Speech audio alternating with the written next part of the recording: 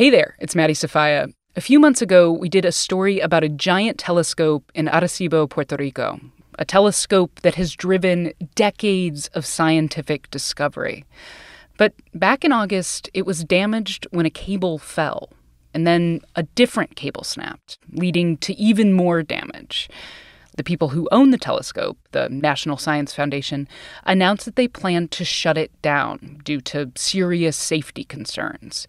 But supporters of the scope say that this damage was due to years of neglect. And they've already sent a petition to the White House asking for the federal government to find a way to stabilize the structure.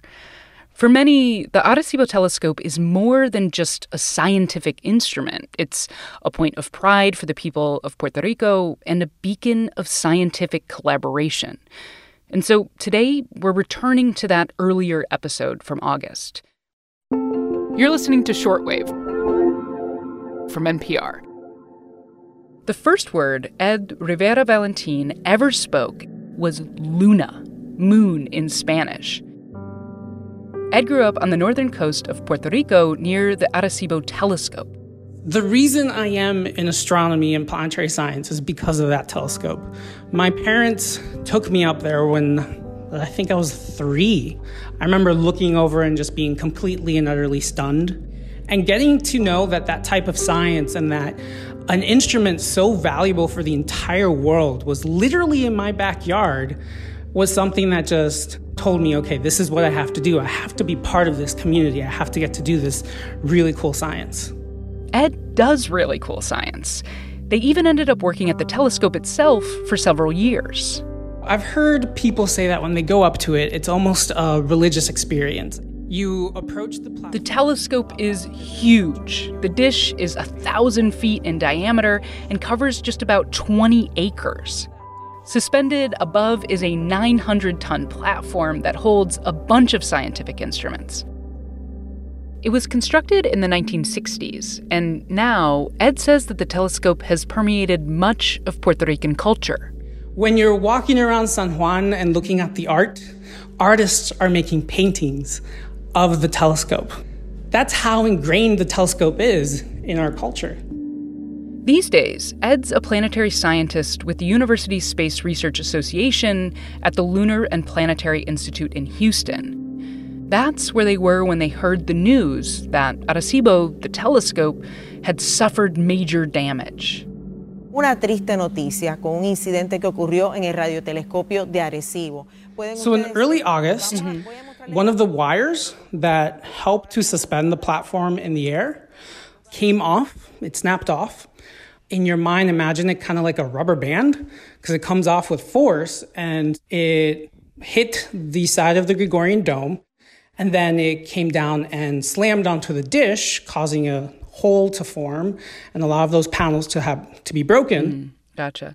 So, what went through your mind when you heard about this damage, Ed?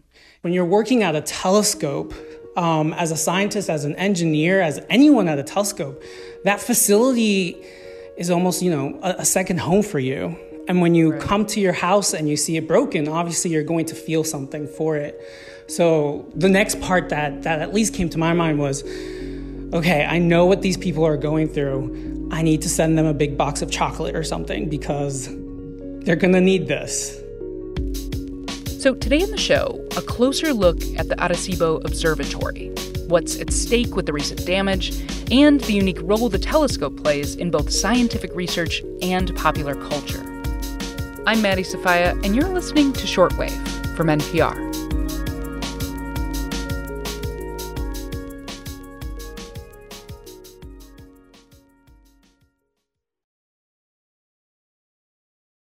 So let's step back for a minute, Ed, and get a better sense of how the telescope has been used over the years. Tell me about, what it does, what kind of projects it's worked on.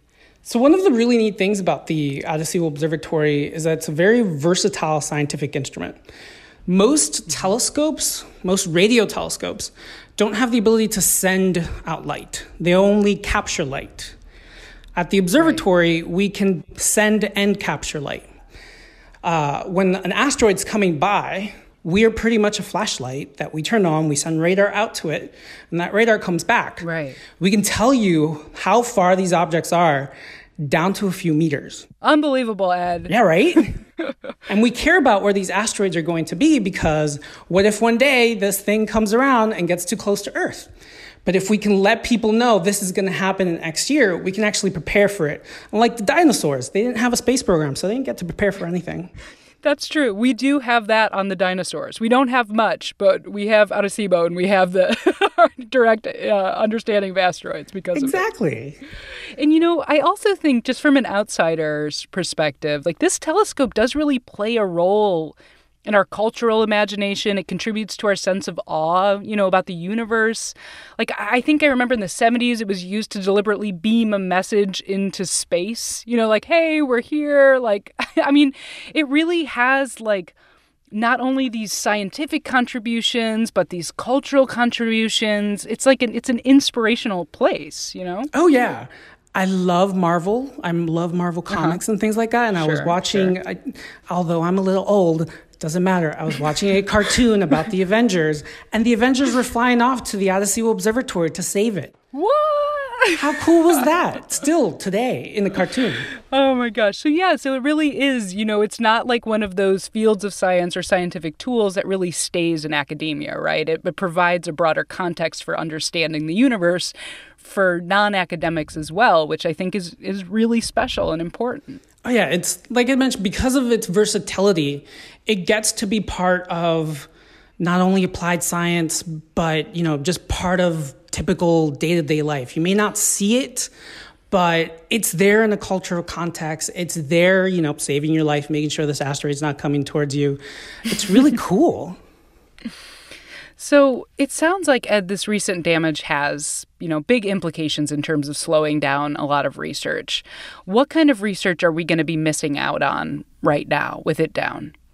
Well, from a personal perspective, I actually had some observing runs that were going to come up in late September through October, where we were going to be studying Mars with radar. Yeah. This year, Mars was going to be the closest it was going to be and also observable from the Arecibo Observatory until the year 2067. So this year was literally a once-in-a-lifetime opportunity to observe Mars with Arecibo. 2020, Ed. 2020. Worst year ever. Yeah. Okay, so the cable damage that happened this year isn't the first hurdle for the observatory, right? Hurricane Maria damaged the observatory in 2017. You were working there, right? Like, tell me about that experience. So in 2017, when Hurricane Maria came by, not only was I still working at the observatory, I actually stayed at the observatory. That's where I went for shelter. So I got to see the winds come by and the damage. Yeah. For me, one of the things that hit me the most or made me realize the damage the most after the hurricane, when we went outside, and when you look across the telescope, it's in the middle of a beautiful rainforest, greenery everywhere. And that day after the hurricane, when we went outside, there was no green left. Just nothing. It was just brown. Everything was brown. The trees were dead. You could see all the way down to the soil. It was, I guess, impactful in the sense of, wow, this is the damage of the hurricane, but also impactful as a Puerto Rican who's used to seeing their island be beautiful and green. Suddenly go outside and that's gone. That was all gone in a day. Oh, that's tough. That, it starts being quite a bit less about the science at that point. Oh, very quickly. I mean, after the hurricane, when there was no utilities at all on the island, we still had a couple of generators.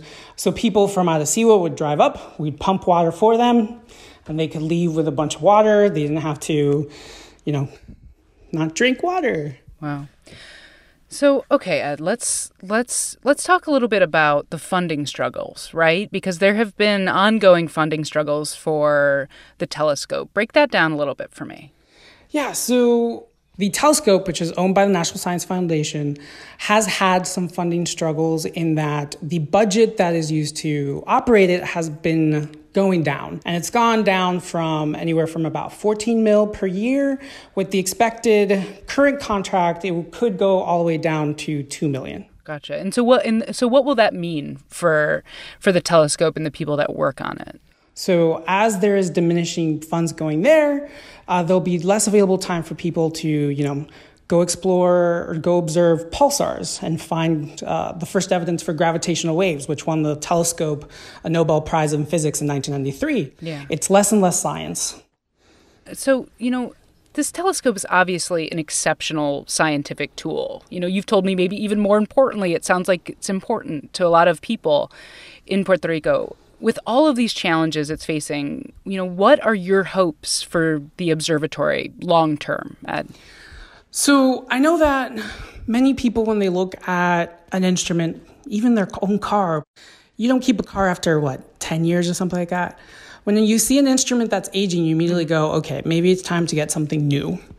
A telescope like the Arecibo Observatory, although it's going on beyond 50 years, it doesn't mean all of the instruments there are that old. It has been updated. It has been upkept. There's still really neat science that is being done. Just a couple years ago, this radio astronomical phenomenon called fast radio bursts, FRBs, or as I like to call them, Furbies, were spotted with Arecibo data, right? This completely new thing that we hadn't seen before. New data, new science, just, these couple of past years. We don't know what new science can be done with a telescope unless we keep observing, unless we keep looking, right? So my personal hope is in the acknowledgement of the fact that the observatory is still an incredibly important instrument for scientific progress. My hope is that we keep it open, we keep doing great science with it, and we keep doing great science with it on the island, getting to be part of my culture, getting to inspire new people to come into STEM fields, right? In my own field in planetary science, the Latinx Hispanic community is underrepresented by about 90%. But if we can use these type of instruments to inspire, to help bridge gaps, to help bridge opportunity gaps, we can get the field more diverse. We can actually bridge this low underrepresentation. So my hope is that Arecibo gets to continue to be part of science, but also gets to be part of the pipeline issue and gets to help remedy it.